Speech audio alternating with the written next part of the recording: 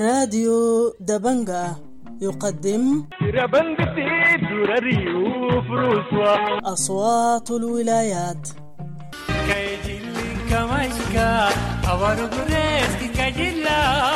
اصوات الولايات برنامج يومي ينقل آراء وتفاعلات الشارع في ولايات السودان المختلفة.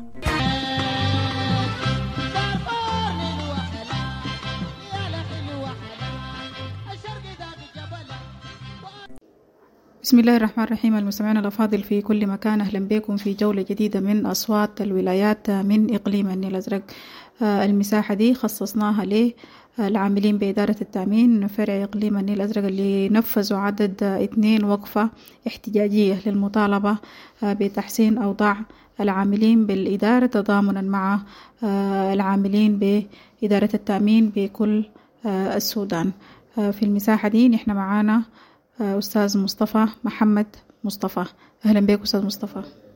عليكم السلام ورحمة الله وبركاته. شاكرين جدا أنه نلتقي براديو دبنقا وعبروا نوصل صوتنا لكل القائمين على الأمر على مستوى وزارة الرعاية والضمان الاجتماعي ورئاسة الصندوق القومي للتأمين الصحي للمطالبة بتحسين أوضاع العاملين.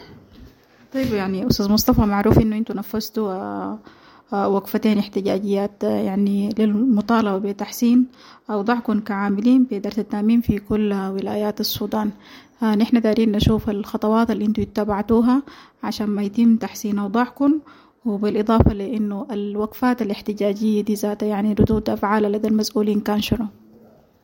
شاكرين لك.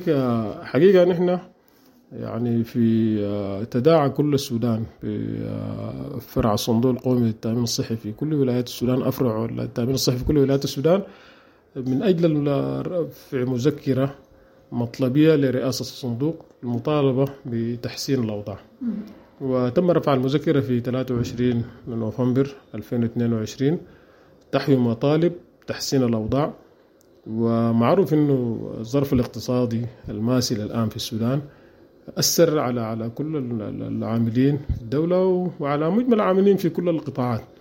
وحقيقة دائما بنقول إحنا ما نشاز في كصندوق قومي للتأمين الصحي، الناس بتأدي أداء كبير ويعني مشهود لدى الناس إن الهم الكبير بتاع تقديم الخدمات الصحية الآن يقوم به التأمين الصحي، ولكن العاملين حقيقة حقوقهم مهضومة.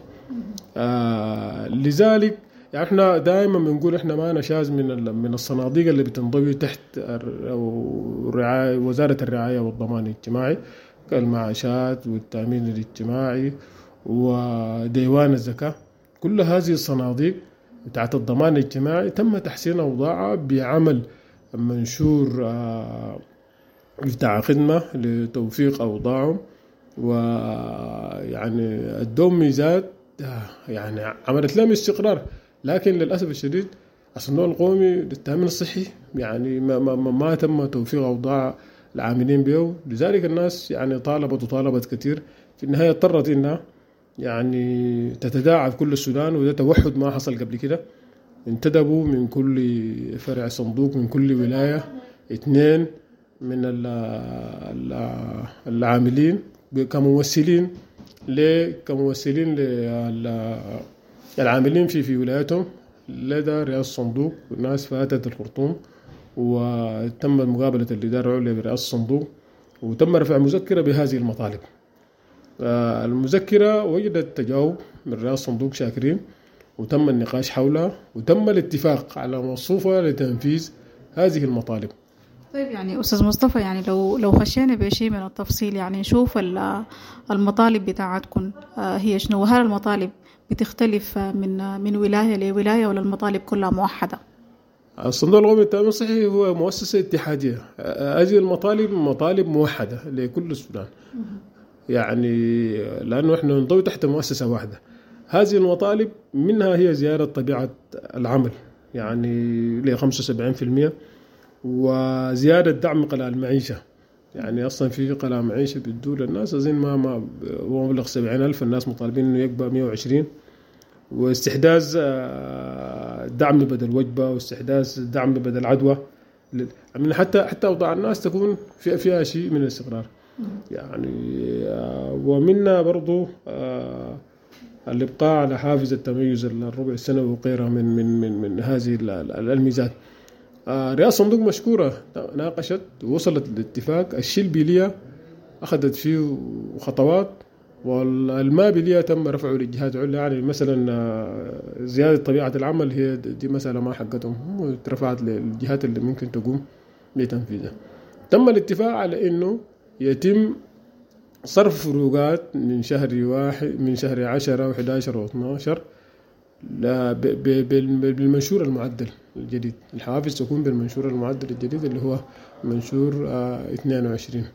الصندوق وافقت وتم التصديق على لآخر لحظة. تم النكوص عن ذلك لأسباب نحن لا نعرفها، وكنا بنتوقع إنه رئاسة الصندوق القومي للتأمين الصحي ترجع للمفوضين. يعني بعد ذلك تم انتداب 3 من المفوضين عن العدد الكبير ده من كل ولاية نفرين، في 3 تم تفويضهم اللي هو أخونا محمد توفيق، محمد سلطان، أخونا ضحوي. ديل هم مفترض إنه ترجع لهم وتقول لهم يا أخي تراجعوا عن تنفيذ الفروقات دي بأي سبب. يعني رئاسة الصندوق تتعلل إنه المالية الاتحادية يعني ما قامت بالسداد أو لديها متأخرات كثيرة، وهي ما تستطيع إنها توفي بهذا الالتزام لأنه المبلغ كبير، لأنه بيشمل كل السودان. لكن أظن يعني حاجة محترمة كده لو أنت رجعت للناس الفاوضتهم، لأنه الناس كلها في السودان عرفت إنها خلاص هي عندها فروقات وعندها هنا، وخلاص يعني موافقوا إنه بخطوات تتنفذ هذه المطالب حتى ما تتوفر السهولة. وفي مطالب يعني تم إرجاءها لحين انعقاد مجلس إدارة الصندوق القومي للتأمين الصحي في يناير للبت فيها وتنفيذها، اللي هي شروط بتاعت الخدمة وغيرها من الأشياء. والناس كانت موافقة على كده. لذلك يعني جاءت الوقفة يوم 26/12 دي للتأكيد إنه السودان ما زال متحد، وما زال العاملين في التأمين الصحي يطالبوا بحقوقهم. إحنا ما نشاز عن باقي الصناديق ولا نشاز عن باقي. أنا كنت بفتكر إنه حاجة واحدة، إنه هذه يعني الوضع الاقتصادي الماسل والضعف الحاصل في الأجور للعاملين في الدولة كان يتم حله على يعني في الإطار الكلي للدولة. لكن للأسف الشديد هذا ده ما تم. احنا بقينا في سنة تم يعني سنوا الناس في كثير من المؤسسات وتم الرضوخ لهم. يعني ده شكل الدولة السودانية ماشي كده. يعني انت لو ما طالبت الشكل بتاع الاحتجاجات وبتاع الإضرابات والاعتصامات. يعني وهو قدامنا ماسل نحن العاملين في الكهرباء، التعليم العالي والتعليم العام، دير كلهم لما هم وقفوا وهددوا بالإضراب وهو أضربوا تم الاستجابة لهم والرضوخ لمطالبهم، والآن يعني تم تحسين أوضاعهم. احنا يعني كنا نتمنى انه زي ما قلت انه في الاطار الكلي تتحل هذه الاشكال، لكن يبقى ده سلاح الناس استخدموه. احنا ما نجاز كعاملين في الصندوق القومي للتأمين الصحي. الان نحن نطالب بصوره جاده وما حريصين انه احنا نصعد المسألة لما تصل، لانه احنا ندرك تماما نحن نعمل في مؤسسة خدمية انسانية، ما حريصين انه نوقف الخدمة اللي تقدم للمواطن ابدا، لان المواطن ده مواطننا. نحن عندنا اسر ونحن بنقدم خدمة إنسانية لكل إنسان السودان. يبقى إنه الدولة في المستوى الاتحادي مفترض تدرك هذا الأمر وتعالج المسألة، حتى الناس لا يضطروا إنه يعني يعملوا خطوات تصعيدية. واللي نحن تاني بأكد ما حريصين إنه نحن نلجأ للإضرابات ونلجأ للاعتصامات. إنما الآن نفتكر إن صوتنا وصل في يوم 26/12 وتم رفع المذكرة، لكن بعد ذلك برضو استجدت بعض المستجدات. طيب يعني بالنسبة للوقفة الاحتجاجية تمت الثانية، يعني هل ده بيعني إنه الوقفة الاحتجاجية الأولى ورفع المطالب يعني ما كان في أي شكل من أشكال التنفيذ من قبل الجهات اللي تم رفع المذكرة لها، عشان كده تم تنفيذ الوقفة الثانية؟ حقيقة يعني تم الاستجابة لبعض هذه المطالب وتم النكوص عن بعض، يعني كما ذكرت، ولم يتم الرجوع للمفوضين الثلاثة حتى الناس تعلم إنه ليه الإدارة العليا وافقت وصدقت وفي النهاية تراجعت. لو كانوا الناس علمت ما كانت اضطرت إنها تقيف الوقفة دي. الناس اضطرت إنها تقيف الوقفة دي لأنه يعني شكل التعامل ما كان شكل محترم، أنا بقولها كده بصريح العبارة. وبعده يعني تم استهداف أحد المفوضين. أخونا محمد توفيق هو اللي بيشغل مدير المكتب التنفيذي لمدير التأمين الصحي فرع ولاية الجزيرة، هو أحد المفوضين الثلاثة كما ذكرت. تم استهدافه، قالوا إنه هذا الرجل تم يعني نشر خطاب بتاع الإدارة العليا هي مصدقة فيه حافي الشهرين حتى يعني تهدي الأوضاع كما يعني ذكر، لكن هو نشر فقالوا دي جريمة ويعاقب عليها، وتم عقد مجلس محاسبة ومعاقبته بالإيقاف لمدة شهر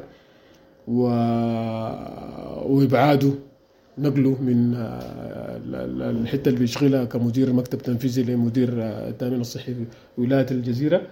وإحنا صراحة قلناه بالصوت العالي، الناس تداعت إنه تكون في وقفة في يوم 2/1 اللي هو اليوم كل أفرع السودان، ولله الحمد نجحت هذه الوقفة وكل السودان وقف مناصر لمحمد توفيق. وقلنا بالصوت العالي إنه محمد توفيق لا يمثل نفسه، محمد توفيق يمثل كل العاملين بالتأمين الصحي اللي انتدبناه، لذلك ناصرناه ووقفنا معاه ولآخر لحظة إحنا واقفين معاه ونطالب بأنه يعني هذه الأساليب يعني أنا أفتكر أنها هي أساليب لا ترقى لمستوى التعامل، وهي أساليب بتاعت إرهاب. وهو الزمن ده ولا الآن الناس تطالب بحقوقهم، نحن ما نشاز الناس زي ما طالبت، لكن الاستهداف الشخصي ده استهداف لكل العاملين بالتأمين الصحي. لذلك الوقفة كانت وقفة مشرفة، وقفة قوية مع أخونا محمد توفيق، وزي ما قلت تاني وتالي محمد توفيق خط أحمر، ومحمد توفيق يمثل كل العاملين بالصندوق القومي للتأمين الصحي. طيب شكرا جزيلا لك أستاذ مصطفى محمد مصطفى، ممثل للعاملين بإدارة التأمين فرع النيل الأزرق للمطالبة بتحسين الأوضاع العملية بالإدارة. شكرا جزيلا لك، كنت ضيف عزيز علينا في جولة الولايات. حتى الملتقى سامعنا الأفاضل في كل مكان، لكم منا كل الأمنيات الطيبة.